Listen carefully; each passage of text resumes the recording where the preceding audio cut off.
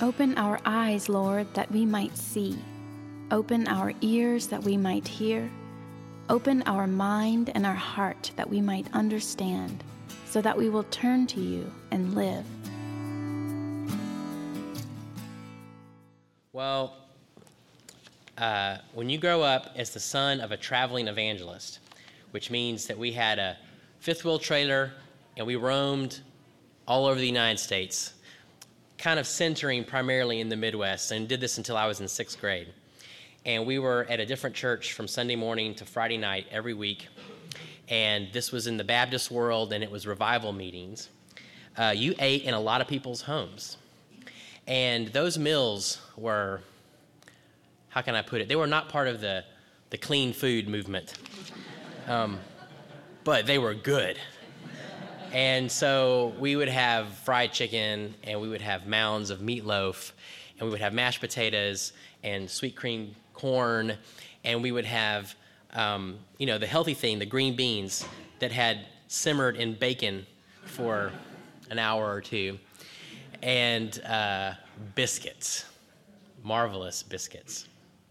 And so we would have all this food, and we would be sitting there. And I remember as a kid, usually it was the mom of the house, and she would come and she would start to take the plates away. And then sometimes she would say these magical words, "Save your fork." And I knew what that meant. It was a promise. The promise was that this meal was far from done. That the crowning moment, probably a big banana pie or banana pudding or an apple pie was on its way out there, maybe a big chocolate cake. And we would save our forks, and then the hope would be realized. We sometimes think of Jesus' resurrection as a story about one man pulling off a mind-bending miracle to prove that he's God, maybe performing some other kind of wild and crazy God stuff that we're a little bit fuzzy on, but that's kind of the story. That's where it ends. In the resurrection, though, Jesus was doing something far grander than that. Jesus was enacting the first decisive moment in a new story. The promise of the resurrection is that God did for Jesus what God intends to do for the whole world. In Corinthians, Paul called the resurrection the first fruits.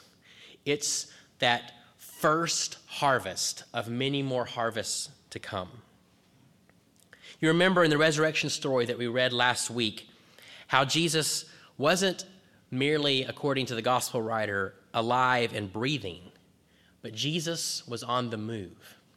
And you remember the disciples were going to have to catch up. "Go tell the disciples," the angel said, "that Jesus isn't dead anymore, and he's on his way to Galilee. Get in gear. Resurrection is breaking loose. You're going to have to catch up." This morning, Peter put it this way: in his great mercy, God the Father has given us a new birth into a living hope through the resurrection of Jesus Christ. The resurrection of Jesus Christ from the dead. And into an inheritance that can never perish, spoil, or fade. Now, when you have a new birth, that's the start of a story. The new birth, it's amazing, it's monumental, it's profound, but it's just the beginning. I remember holding my two sons. I remember holding them in my arms, and I remember being overwhelmed by that. I remember sitting in the hospital room that evening, and I remember thinking about their life and thinking about what in the world I was supposed to do as their father, about thinking about all the possibilities down the road, about all that was going to come, about all that could happen. God, the Father, in an image like God, who as a mother, carries us into a new birth, a new life, a new possibility. Our hope in Jesus, in the resurrection, isn't just a memory of something that God has done long ago in a garden tomb. Like when you pull out those old photographs, have you ever seen the ones of like 4 or 5 generations ago, and they're kind of fuzzy and they're kind of hazy, but you know they represent something really good, and so you should hold on to them, and you know that you should care about them. Sometimes we think of that's kind of what the resurrection is and the story of Jesus. But Peter tells us it's something really different. It's not just an ancient hope, it's a living hope. Our hope is living and vibrant. It pulses in every corner of our world now. It radiates in every part of our life now. Resurrection is not just the assurance that Jesus lives, but rather the assurance that in Jesus, all of us can live. That the broken world and the broken hearts and the broken promises will be healed. Resurrection is the source of our living, active, penetrating, tenacious hope. Resurrection is, in a way, God saying, save your fork. There's more coming. This is just the beginning. And this living hope is relentless. It's not wishful thinking. It's not fantasy. It's not like the intentions of a good friend who really means well, but just doesn't have the resources or the wherewithal or just the follow-through to make something happen. The living, active hope ignited in Jesus' resurrection cannot be undone. It cannot be overwhelmed. It can never perish. It can never spoil. It can never fade. It can never be diverted. You can take it to the bank. What God did for Jesus, God is going to do for the world. What God did for Jesus, God will do for you.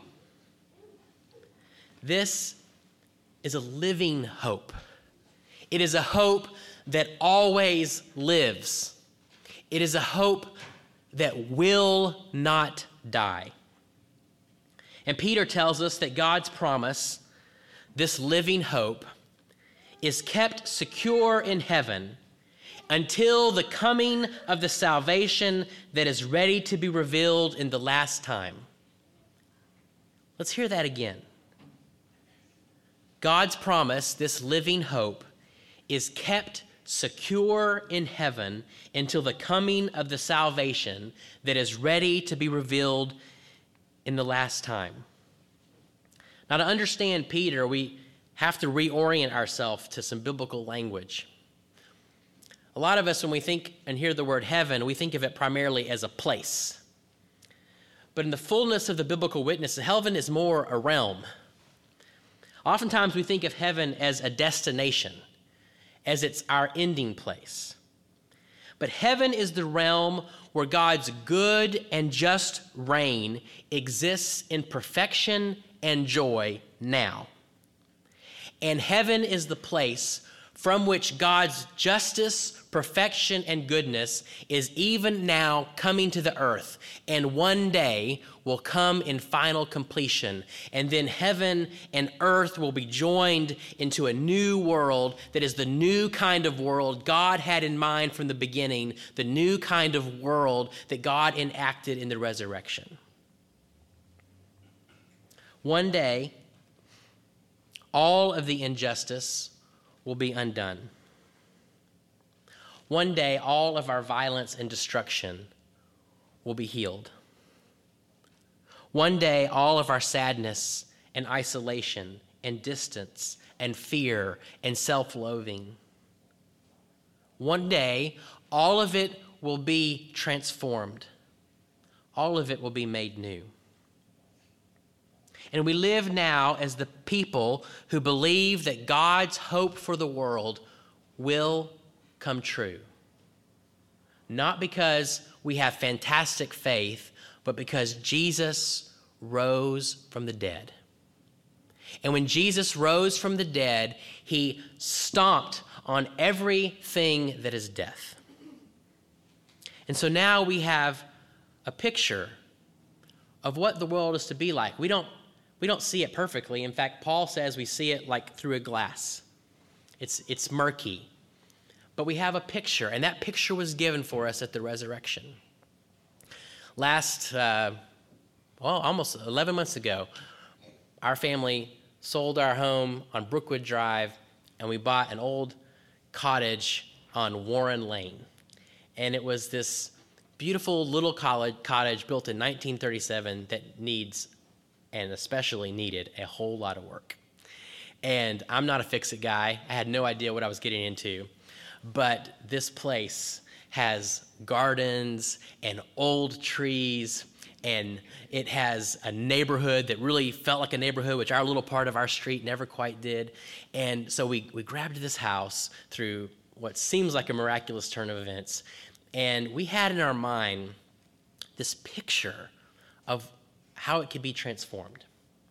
And when we sold our house, we got a certain amount of equity, and we worked our budget. We had this amount of work we could do, and it had old cedar shake siding that needed to be replaced because it was rotted out, and it needed painting, and it needed new gutters, and we needed a new kitchen floor, and the kitchen cabinets had been raked over by a cat, apparently, and it needed new doors. And we had in our mind this picture of what it could be.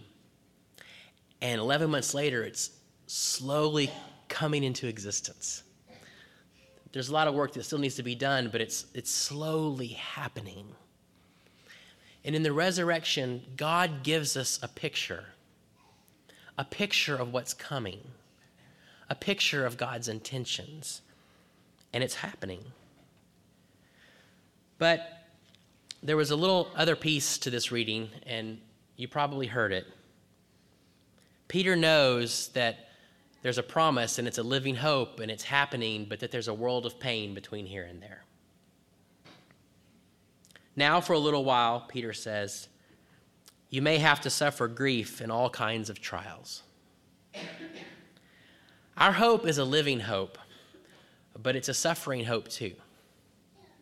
Because we live in this time where resurrection hasn't yet claimed everything back from death. A number of us are very aware that there is death around us. And anyone who tells us that faith gives us a pass to avoid the struggle is just loading up the BS, because it isn't true. In fact, in Jesus' cross, what we find is that faith actually carries us right into the middle of the struggle. Our life is not an evacuation, it's a healing, and those are very different things. Healing comes into the brokenness. Healing takes on the brokenness. Healing sits with the brokenness. Jesus descended into death. He didn't whistle his way around it. And for many of us, the pain tempts us to give up our hope, to walk away from God. It may be the pain in us. It may be the pain we encounter around us. Peter doesn't pull any punches. He tells us it's going to happen. There's going to be pain. The whole of Scripture tells us that experiencing ruin and evil are part of what it means to live in a world writhing in pain. And this is precisely why we need a resurrection. Because we're drowning in death. And so we hear God's promises that because Jesus rose from the dead, we have a living hope, a hope that will not die. And yet we still suffer. We will ache for God's salvation. And this word salvation is so expansive. It's not just about escaping. It is about being healed in the middle of the ruin. And the risen Jesus, through the Spirit, alive and with us, will sustain us. And so we do what we're doing today. We gather and we worship, and we tell one another the story that is true. And we hear the Scriptures proclaim to us what is true and give us the picture again. And we come to God's table and we receive the healing again. And it pulls us into the story, the long story of the healing that's coming. As Peter says, even when we can't see Jesus, we love him. And even though we do not see him now, we believe in him and are filled with an inexpressible and glorious joy, for even now we are receiving the goal of our faith, the salvation of our souls. Even now, you are receiving the salvation of your soul. Even now, the resurrection of Jesus Christ is working its way into your heart and your mind and telling you a different story.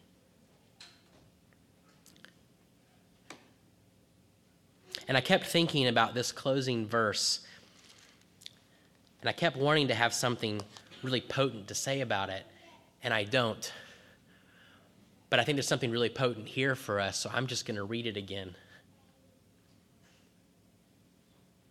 Even when we can't see Jesus, we love him.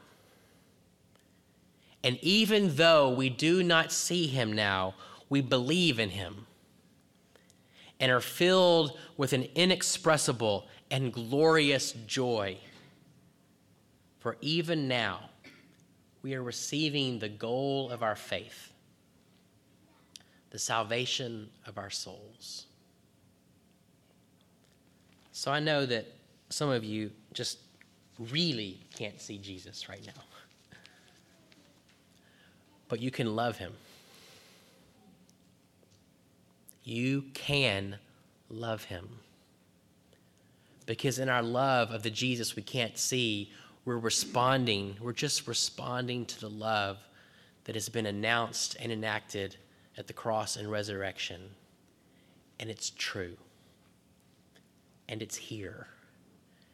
And you can love this Jesus.